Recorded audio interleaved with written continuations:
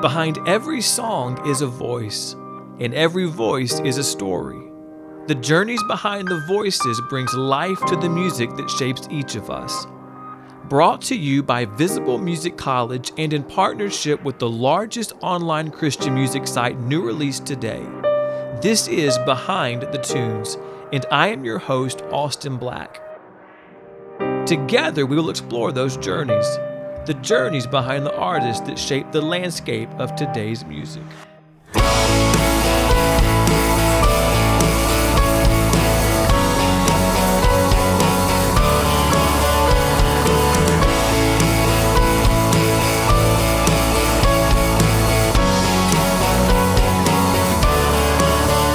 We're here today with Alex Henry Foster of alexhenryfoster.com. Alex, thanks so much for being here today, man. Oh, my pleasure. Very happy. Yeah. Now, listen, I was reading up on your story a little bit before our interview today, and so walk me through this a little bit. You grew up in Montreal, Quebec. Is that correct? True. All right. And now, but you told me a moment ago as we were getting ready to get started, you are in Virginia. How in the world did you get from Montreal, Quebec to Virginia here in these United States? Well, you know what? It's even more interesting than that. I moved from Montreal. Then after that, I moved to Tangier in Morocco, where I lived for 2 years. Okay. And then I moved to Virginia. So I guess I'm just following the good weather and the good people, right? So, because just like I was telling you, right now, Montreal, this is Canada in the winters. This is so brutal. But I really fell in love with the place here. And after living in Tangier, and I was looking for a place because Montreal, for me, I was living in a community, and that was awesome. Something that was very rich in all sorts of experiences and exchanges and communion. That was awesome. But as I went through a lot of personal issues with following my dad's passing and everything, then I moved to Tangier when I was supposed to live maybe 3 weeks to write a new record for that band that I was in, and it turns out to be 2 years. So, and then after that, when my time was up, then I was looking for a place, and I just fell in love. Virginia was a place where it's like some kind of 3 seasons, which I love, and a lot of nature. I'm very blessed because I'm basically on top of a mountain surrounded by the Blue Ridge Forest. It's just amazing. So it's just a complete different vibe. From living in a studio basically to living in a desert and then coming here. So I would say full circle, but it's actually a triangle. So I don't know how to put it, but. Well, I did want to ask you this: is I know your father passed away in 2016, which has really sent you on the journey that you're on now, and really we're sharing along with you, which is one of the gifts of music. And so we're grateful to get to go along on the journeys with those that are on them. Why Morocco? Why Montreal, Quebec to Tangier, Morocco? Yeah, actually, what's very, very strange about it is that it wasn't necessarily something that I was actually planning. It's because we were just coming back from touring, and because with the other band I was in, which was called Your Favorite Enemies, so we were doing that we did that for about 10 years or so, and we were constantly on the road. We traveled everywhere. So, and when it was time for me to really dwell into those emotions, to mourn my father, and which took some time way after he passed, because we kept touring and we kept doing so many things, and I was just trying to deny those emotions in order to keep going with my life, which was very, very strange in so many ways. And so we were at the end of that cycle where we had a very successful record, and then it was time. We toured a lot, and then it was time for us to we need to regroup and to dream it all over again. So my idea was for me to take some time off just to write or to have some guidelines for the next record. And one of the only plays that I never experienced was in an Arabic country. And there was like a fascination for Tangier from the very beginning, because there was so many good writers that went there, so many painters, and I'm really into art and that type of literature. And so it was very instinctive. So I went with the other members of the band, and we did like a 3 weeks all over Morocco. And we went back after to Canada. And then slowly I realized that what I needed wasn't another record, but it was to take time to really address those feelings that I kept pushing back, and that I didn't want to look into it. And I became so good at denying those emotions that at one point you kind of feel like you don't have to look into anything anymore, but you don't feel nothing. And for me, that was the beginning. After my dad passed, one thing that really struck me was we were in Taiwan. We were headlining a festival, and 4 days after my dad passed, and I was like in front of 90,000 people, and I felt like it was so unhealthy emotionally to do that. But I kept on going and going and going, and you just realize that you don't feel anything anymore, but you keep going because this is the perfect way to feel like you're still alive, and you keep going and you're active, but you're just like moving. You're not in motion, because everything inside is just like it's completely numb. And then after that, I said, well, okay, after a few years of that, and I said, well, I can do it anymore. I really need to take some time for myself and to look into it. And I think Tangier became for me a place where I didn't know I was like no friends, because anywhere else in the world I would have been able to go and have a coffee with someone, but except in Morocco. And so I went back there.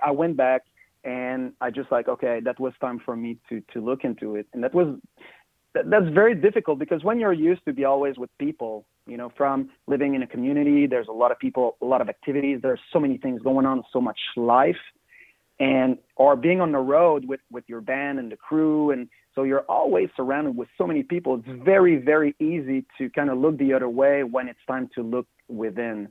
But being alone in Tangier was very, very tough at the beginning, because I wasn't able to hide myself in the noise no more. So the only noise that was there was my own struggles to say, well, okay, it's time for me to decide, should I keep going like that and keep denying, and then suddenly just becoming that persona and that I'm just trying to be in order not to look into it, or am I taking a leap of faith and diving into it, not knowing how deep it is, if I'll be able to come back, and who will come back. So that was a real struggle for me that lasted for a long time, and I didn't realize I had so much bitterness inside, so much regrets, so many things that were there that you don't necessarily show to others, because nobody wants to be exposed with that kind of, you don't want to expose that side of yourself, and you want to keep that very secret. But that's really what was going on. So I kept on writing and writing and writing, and through all those words of paradox and nonsense, probably that was the clear image I was finally able to see was who I became at that point, and it wasn't very nice to look at. So that was a bit of my transition, I would say. Listening to you tell that story and really saying, I had to go, in essence, to complete isolation, which is the last thing any of us ever want to do on our own. But to hear you say what was born out of that was, in essence, healing and in a new birth. It makes you wonder, and just hearing your story, of how many people do we see walking around that never take the time to do that? Yeah, it's true because it's and I think I guess I was very lucky because I've got very good people around me, good friends who kept telling me, you should stop, Alex. You're. It's clear that you're not doing good. It's unhealthy for you to keep going. And I kept on pretending that everything was fine. That I'm just tired, and you've got all those excuses that fits all. And I think that because I felt that all my friends were supporting me to go in that direction, that I've been able to actually give it a try, because the perfect alibi I had was like, oh, I cannot stop, because if I do, then all my friends with whom I build this amazing story from nothing except from our friendship would be put on hold, and that would be very detrimental for them. So that was like the good guy complex, saying like, oh yeah, I would love to stop and look into it, but guys, come on, if I leave, I mean, it's like I don't want to abandon you, which was like that. Not that it wasn't true, but that was the perfect excuse for me not to, because I was like very scared to look into it and to discover what was there. Even I had an idea, but I didn't know how far I kind of drifted emotionally, and that's something that you don't talk much in, and it's not a subject. Mental health is not a subject that it's very. It's not something that it's either preached about, talked about, or really like it's a bit of a taboo as well, because there's so many approach to it. But at the end of the day, you're with someone who's really struggling and who's like completely either dead or desperate or just like some kind of in suspension, and there's nothing going on inside. So that's where I was, and as much as I wanted to deny that, it was so obvious. Even the friends that I made over there, that's what they told me. They said, well, when we saw you first, you were kind of there was like a shadow behind your eyes. You looked so sad. So that was, even though I was trying my best to fake my way through, everybody knew it. You're just like, what do you mean? you don't know me. You don't know me. Again, we're here with Alex Henry Foster of AlexHenryFoster.com. Alex, let's go back to the beginning a little bit. What first got you into music?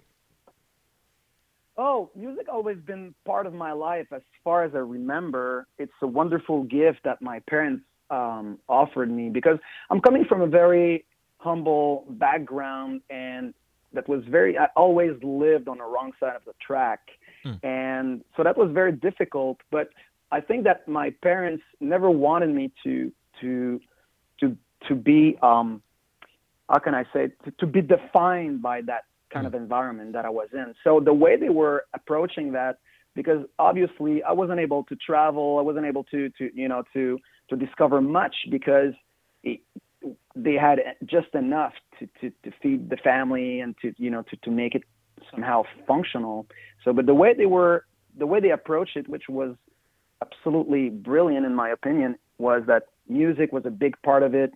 Books was a big part of it. So then it was about imagination. It was always about, traveling without having to leave my little apartment. And that was something that my parents really, really emphasized in my life. They really encouraged that in an amazing way. So then I never felt like there was something missing. I never felt like I was someone who was poor. I never felt like I was someone who was ostracized because of his parents' financial situation. In the contrary, I had so many stories in my head, so many things, and that was something that allowed me to go way beyond myself and to realize that the only walls are those that you're building yourself into. So that's really what my parents gave me. So through with my dad, it was like all he was really into like Zeppelin and that kind of band, and my mother was more into rock and roll. So the wonderful times that I had with my father was when it was like opening his like box of like records and vinyls, and it was like a mystery box for me, and just discovering the music. I was like just beside him and listening to music, even though we weren't talking, but just that moment was precious for me. And on the other hand, with my mother, it was like Saturday morning rock and roll dancing in the living room. So that's why it was really alive. And so music always been there when I needed it, when that was something that was very fundamental for me, even more than literature, even though I really like it. But it was something that was transcending what I was going through, and that and to this day, that's something that I wouldn't be able to live without, no matter what. We're here with Alex Henry Foster. So you are, I guess, given the gift of music through your parents, and they're sharing Sure. their different backgrounds and things like that. What was your road like to being just a young child, discovering music, sharing it with your parents, to being in a band that's literally touring all over the world?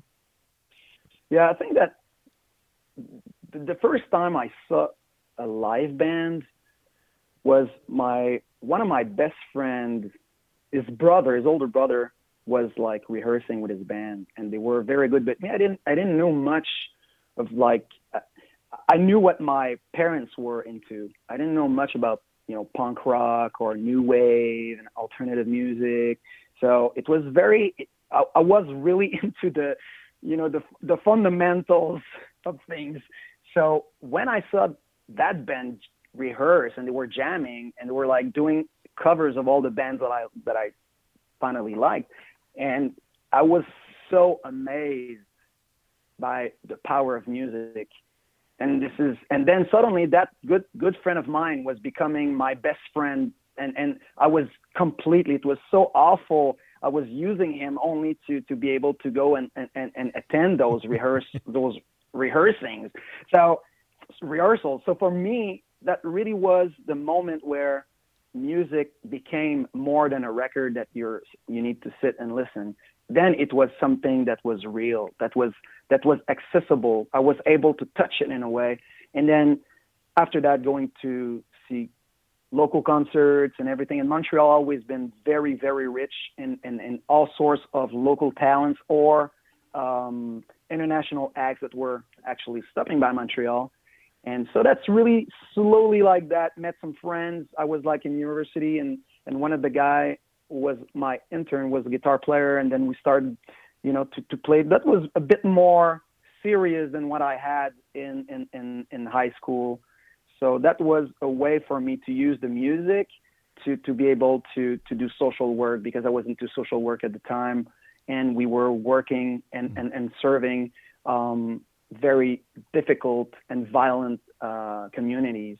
So the way we were able to approach those situations and those realities was through music, and that really opened all the doors for us. So we were able to connect with kids, we were able to connect with parents, and we were able to integrate communities that we wouldn't have been able to otherwise. So music was not only powerful for me, I realized that it was something that was a tool that could gather people as well, you can reconcile people through music, heal through music. And there was a lot of things that I was discovering, and slowly that became very serious. And we've been very lucky in a way, because everything went very fast after that, when we all gathered, and then it became a bit more serious. And then we did like, I think 2 concerts, and then after that we were on tour in a tour bus in Europe, even though we didn't know our songs much. Don't tell anyone. That's our secret, man. That's our secret right here. Yeah. I can have like I'll receive some messages to say, well, you know what? I paid 20 euros to see you guys. I want my money back. Say too late. That money's spent. They on their Yeah, own. exactly. Well, Alex, Yeah, I'm gonna give you. no, no, I'm go gonna ahead. give like the other guy's address. Oh, you should go That's to with reach those guys. that's right. Yes, that's between you and them. I'm out. I'm out of Yeah, it. exactly. Say yeah, thank you so much. And I'm safe. I feel safe right now. That's right. That's right. We're with Alex Henry Foster. Alex, do you remember the first album you bought with your own money? Yes, it was actually. I did. I bought The Cure, Standing on a Beach, which was a single collection, and The Clash. I think it was London Calling. All right. So that those two at the same time, and yeah. So and it was very funny because I had a pretty decent vinyl collection at the time, and my dad became a Christian right in the middle of it, and my dad was really really into it, and he wasn't really into what I was into it. So so his best interpretation of connecting with his rebellious teenager son was that one day after school I would come back to my room only to realize that all my records were gone, all the CDs were gone, and I had like a Bible on my desk. Oh wow. So I never asked for that kind of trade, right? Right. So so I was like, So obviously I was very mature at the time. Right. I took it very well.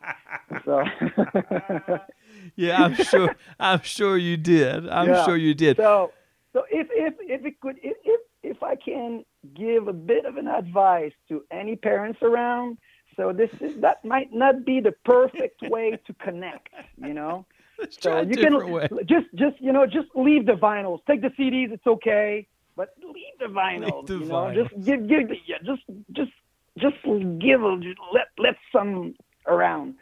So yeah, so that was crazy, and then that was the big, so then music was something that became for me at the time that became really a way to define myself as well, because especially with my dad, that suddenly like went from being like a complete how can I put that nicely, but my dad was completely lost, and he was completely like alcoholic, and then suddenly came back, and after supposedly having a walk, and then he discovered like Jesus, and you need to understand that in Montreal we don't have that, that spiritual background, I would say. So that was kind of weird.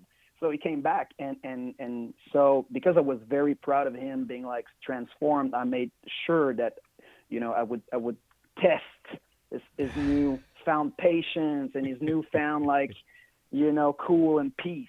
So, but and trust me, I was very good at it. But actually, he won at the end. So I'll give it to him. He won. There you in go. so many ways, because that's the thing, and I think that's why to kind of go back to Morocco and the music and what it meant and what it means now. It's after my dad passed.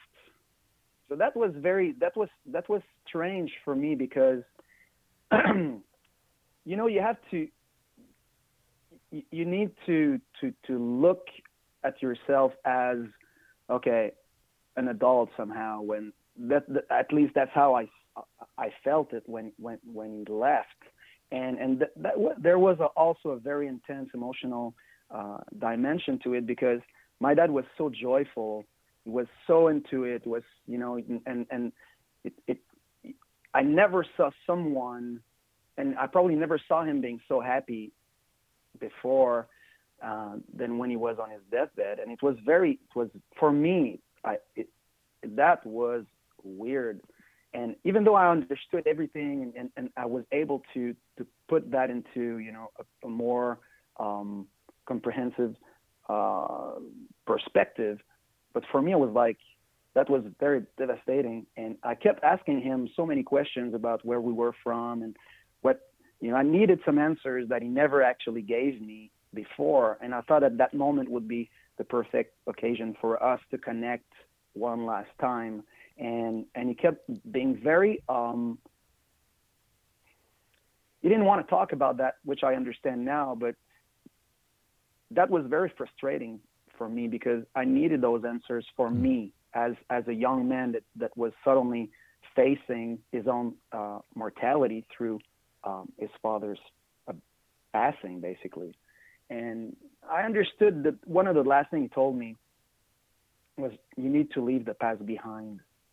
And I think I realized that it's not that he didn't want to give me all the answers that I was looking for, but it for him, it was really not necessary for me to think about that. And it was just like, create a life of your own. You need to keep going. And that was a very intense conversation that we had that for me at the time, I wasn't able to really understand because I was struggling. It was very difficult, even though I had like a lot of success, but inside that I just felt empty and I was very tired and I was really in a bad place in my life. And I felt at the time like I didn't understand why he didn't want to give it to me, what I felt like I needed.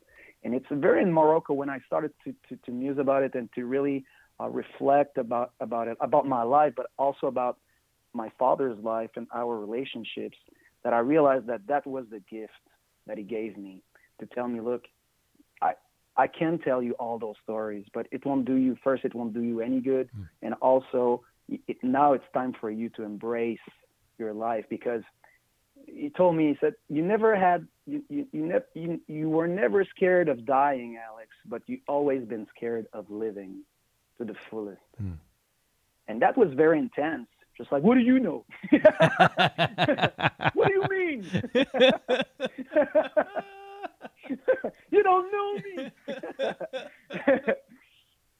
So that was intense, and he was right. He was really on the money, and that was something that was difficult to take and to acknowledge and to realize. So when I got back to music, I think it really those very last moments kind of shaped the new adventure I was about to go on and to embark. So that was it's very, because it's so emotional and it's very difficult to kind of to grasp that. Now I'm talking about it and it all makes sense, and I hope that it makes sense when I'm talking about it. But for sure. When you're in the middle of it, you're there's so many things that you feel or that you need to comprehend to keep going, but it's really about the let go, and that for me was very, very, very difficult. And I realized that I was just stuck, and I was like paralyzed inside. I was scared of to keep going. I was like going through so many things. And then when I started to let go of all those things and to forgive and to ask forgiveness, then slowly the desire to go back to music came slowly, because for me it was pretty much over. I didn't want to go back in there to wear that uniform again every night, and I was just like sick and tired of it. And as much as it could be like, oh wow, the rock and roll lifestyle is awesome, and for some, it is, but it's not for everybody. When I say that, I'm talking about like about the emotional part of it, because it's fun. You're with your friends. You're doing music. I mean, that's you just won the lottery, and you're going from Loserville to all the coolest plays, meeting so many cool people, but you kind of forget about what's inside, and less attention you put to all those emotions and what you should be nurturing inside.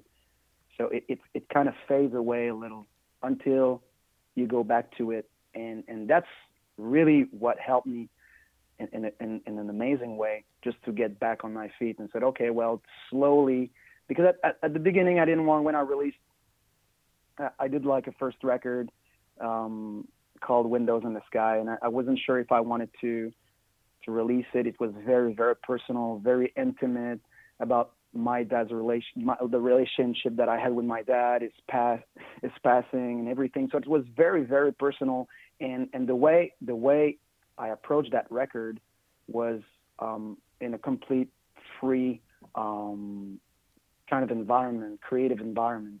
So there was no, there was no plan. There was no, it was very personal. And from that point on, I think I was very, it was liberating at every level. So.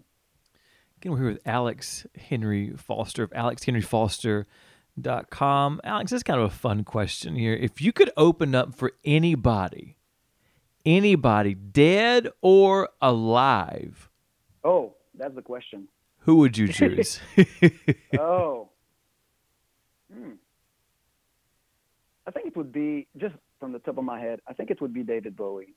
All right. I think, especially, I don't know. I think that he went through so many things, and at the end of his life, he kind of, I don't know, kind of found something or felt something. So I would be very intrigued to talk about him, from being nothing to being like at the top of the world, and to, at the end of it, when there's nothing left that truly matter except for, what that all the elements that you can keep with you, you cannot, you won't leave with all the money and the trophies and everything, and all the fame and the fans, and so then it's only you looking at yourself and understanding your own mortality, and your body of work will remain eternal, but you as a person, then you have a different perspective.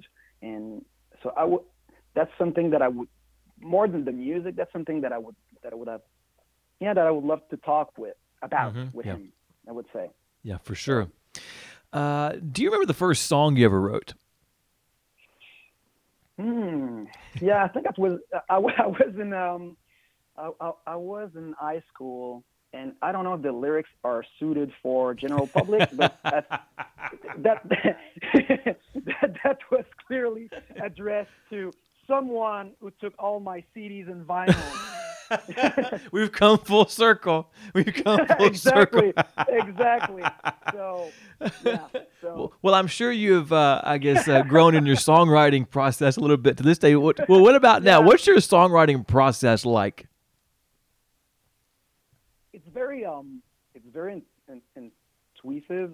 It's very based on intuition, because for me, I would start with for from the beginning to the end of a song, the process might differ, but it would be having like a title, which is like a general idea about something that I will be very, very obsessed about.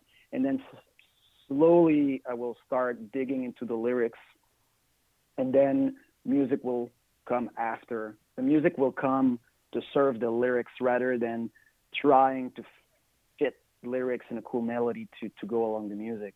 And for the music, it's very, very, the way I'm doing it now, it's very open. So there's a lot of impros, and so it's very free. It's nothing that I'm not thinking about, well, I need to do like a middle eight. I need to do, the chorus needs to come back. And so that's something that I did so many times before with the other band, and which was great. And I guess that's why back then I was being played in the radio, because now my songs are like 15 minutes long, and it's not very, and that's the single version.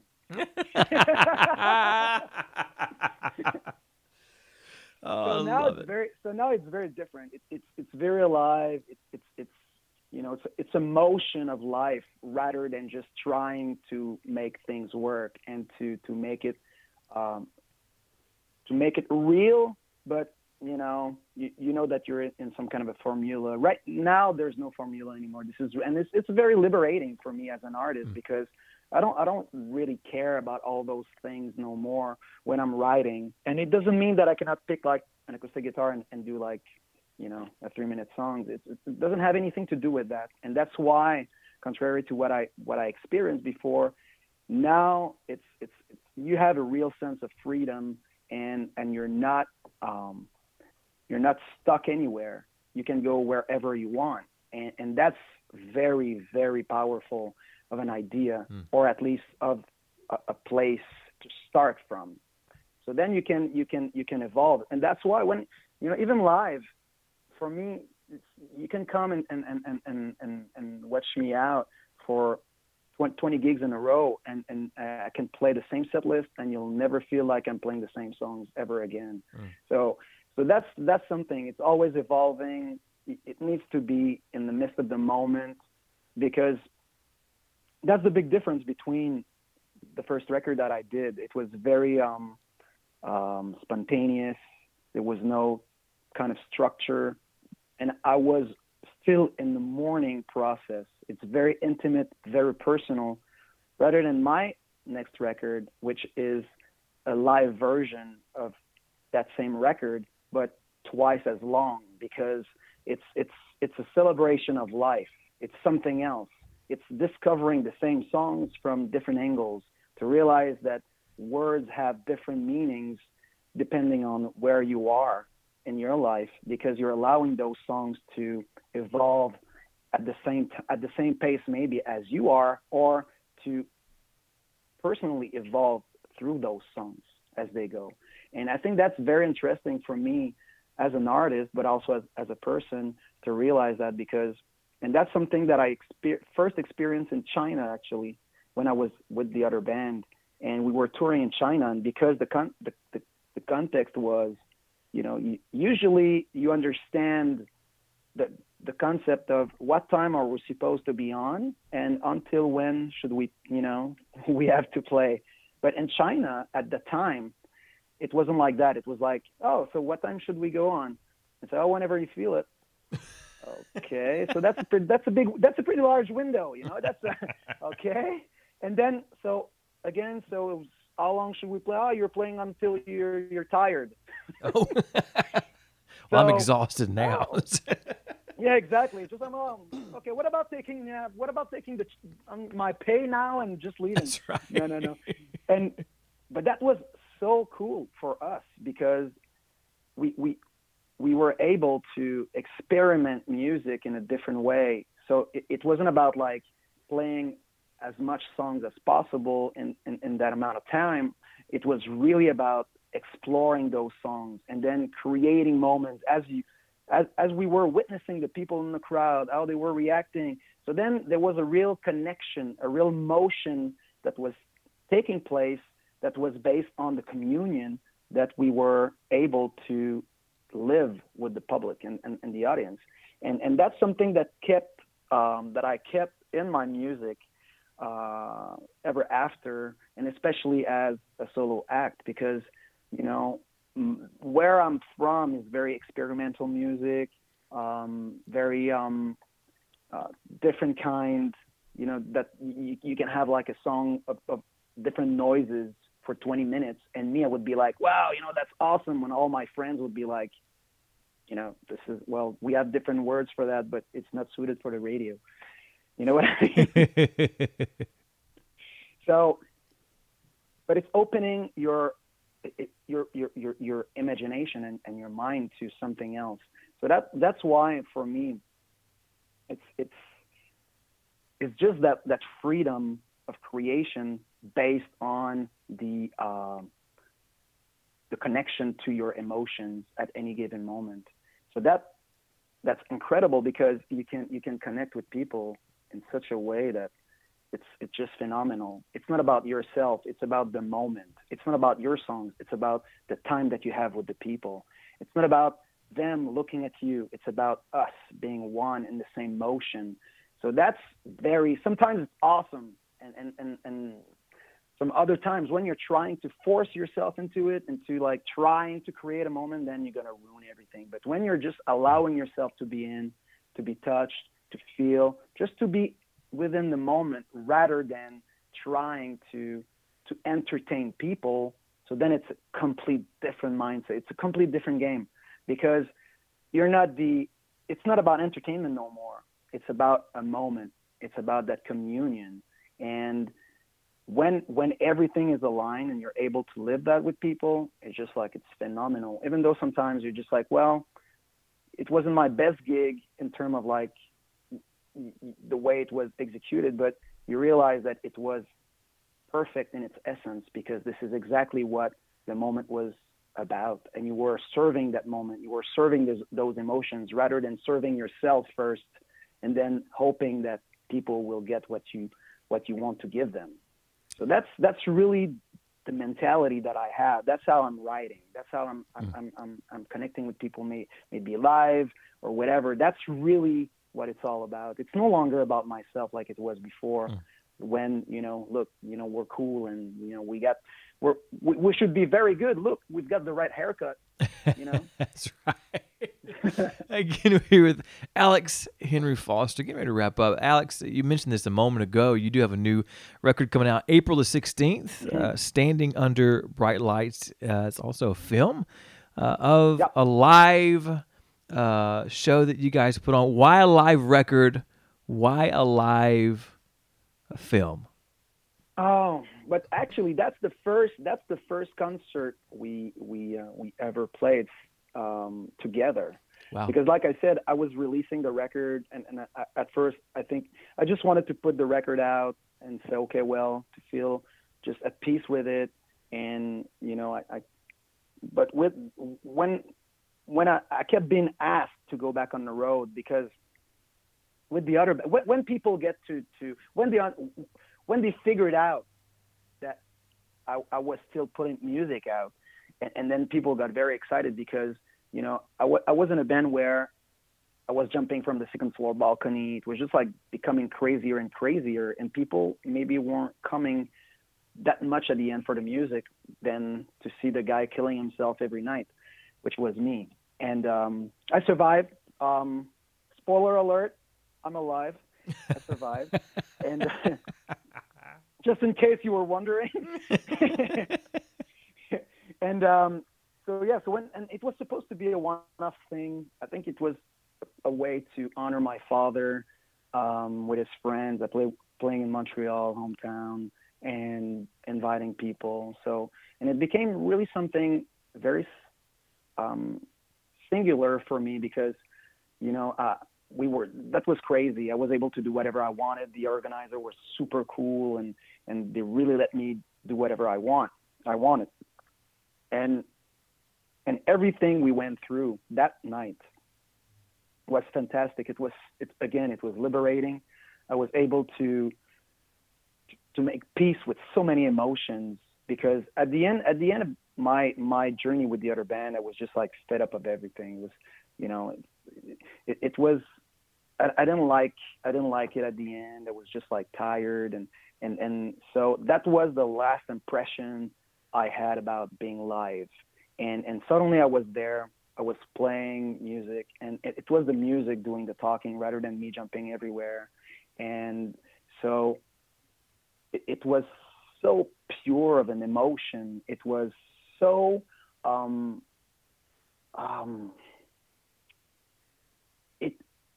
I was there for something else, and through that motion, I received so much that I wasn't able to really understand at that point. And it wasn't from the people, or even though it was a fantastic, I mean, we're 11 on stage and it's crazy.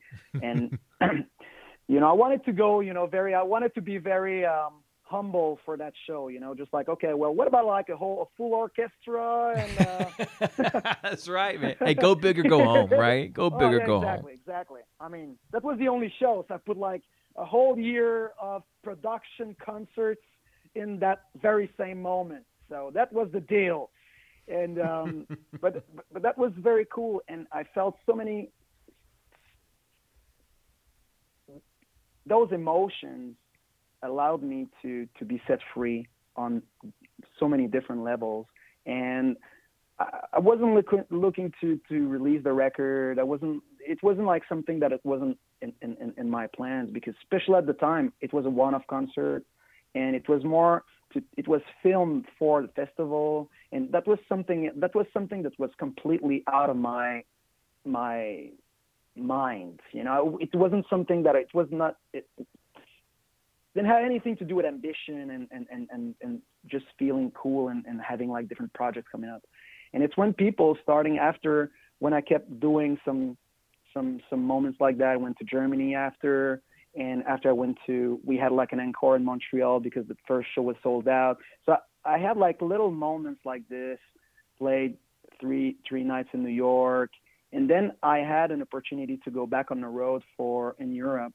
And for me, that was the moment where I said, okay, if it's to be what's coming up, I need to be sure, I need to be certain that all those emotions will remain vivid, that I didn't want to play those songs over and over and over again, and then they're gone because they're just like becoming entertainments. And especially because those songs were so intimate and so personal. But at the same time, I felt like I needed to go and to validate what those feelings were telling me from one concert to another. The few concerts I did in those places before. So when I hit the road, it was very fantastic meeting the people. I had so many human stories, just so connections. And then people they knew that some bootlegs were slowly getting out of that concert, and people were asking me, oh, is it possible? It looks like there is something special that you did for your father. It was, and because it was remote from all the gimmicks, all the rock and roll gimmicks. It was about the music, and people wanted to have that taste. They wanted to feel it. So when we realized that the pandemic would keep going and people we were connecting and we were sharing with people on very personal levels, and people were really eager to express some emotion. So we decided to finally to release it, and which will come also with a book that I'm working on that will come later on. And so that's really how it went. Everything was very, very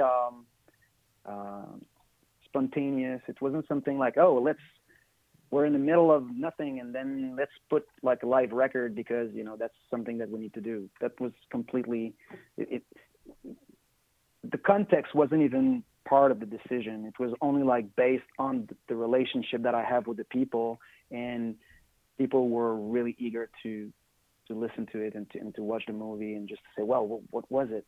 So that was really the idea behind it. And I'm very happy because I never looked back at it, and I never really thought about it for a long time. And when I had to go back and to look at that concert, and you can see that I'm still in the middle of being transformed as a little bit. It's difficult to explain, but you can see that I'm in a very vulnerable place. Mm-hmm. Very, I'm not. When you know that everything can collapse at any time, it's very delicate. Even though the music was very intense and were so many people, but you can perceive that it was delicate because it was honest and it was pure. It wasn't about entertainment. It was really about the moment. And from that very tiny seed of life, I've been able to grow back to enjoying it. Like I told you before, and I was never doing interviews. I hated it. There was like so many things that I never fully appreciated like I should have had for that decade long of amazing time that I had with the other band. And just to go back now through that transformative time, I think that it's very good for me because I appreciate it's fun. It's I don't feel any kind of pressure. because I'm not selling anything. I'm just sharing a story. I'm just connecting with people. So I don't have that pressure. And maybe there wasn't pressure anymore before, but I was putting myself in a miserable box, and it needed to hurt. But now it's different. I can talk about very difficult subject, but I don't feel like I need to hurt myself and to go through that misery to be able to connect with other people, which is the big difference, I think. So that's why the record makes so much sense from its initial incarnation of pure grief, mourning, intimate, to a celebration of life. And from that celebration, there's a transformation that goes on. So that's awesome. Again, wrapping up here with Alex Henry Foster here on Behind the Tunes. Alex, I love to end with a little rapid fire. You got your game face on? Yeah, I'll try. I told you, right, that I didn't like interviews before? Yep. Okay, good. What's your favorite holiday? Halloween. What's your last Halloween costume you remember wearing? I was actually, it was last year. I was with my dog. I thought it was a brilliant idea, and I was wearing like a handmade Scooby-Doo costume, and I'm so glad that I didn't, share any one of those pictures on social medias. Would you rather climb a mountain or jump from an airplane? Oh, climbing a mountain. I'm just like I'm scared of heights, so I rather climb than fall. That's right. In the movie about your life, the Alex Henry Foster story, what actor would play you? Wow. Oh, that's a tough one. Well, I like Christian Bale. Oh, that's cool. And yeah, that's cool. And as my best friend Jeff, I would say Danny DeVito. So I just hope that you keep that segment of the interview. Oh, it's staying. Hi, Jeff. It's staying. Hi, Jeff. I love you, man. Oh, I love it. You have a time machine for one day. Where and when do you go? Oh, Manchester, 1977, to see the Sex Pistols play that famous gig. All right. Favorite cartoon growing up? Oh, that's a good one. Whoa. Spider-Man. All right. Something you hate that everyone else loves? I would say, now that I'm living in America, I would say football. All right. I love it. But I'm learning, guys. I'm learning. Be patient, right? Be patient with him. And last but not least, when I go to Morocco, what's one thing I got to eat? Oh, there's so many amazing things. I would say chicken tagine, and I promise that I won't cook anything. I will bring you to the best restaurant that I know. You don't want to deal with that. But I promise I'll bring you to the best place. He's Alex Henry Foster. New live record and film out April the 16th, Standing Under Bright Lights. Alex, thanks so much for hanging out today. You've been a ton of fun, man. Oh, that's cool. Thank you so much. You've been listening to Behind the Tunes with Austin Black, produced by Grayson Rucker. A special thank you to our sponsor, Visible Music College, a music and worship school that trains and disciples students for the music industry and the church. You can learn more about them at visible.edu. And you can reach the show at behindthetunes@gmail.com or find us on Facebook, Twitter, or Instagram. Be sure to tune in next time as we go Behind the Tunes.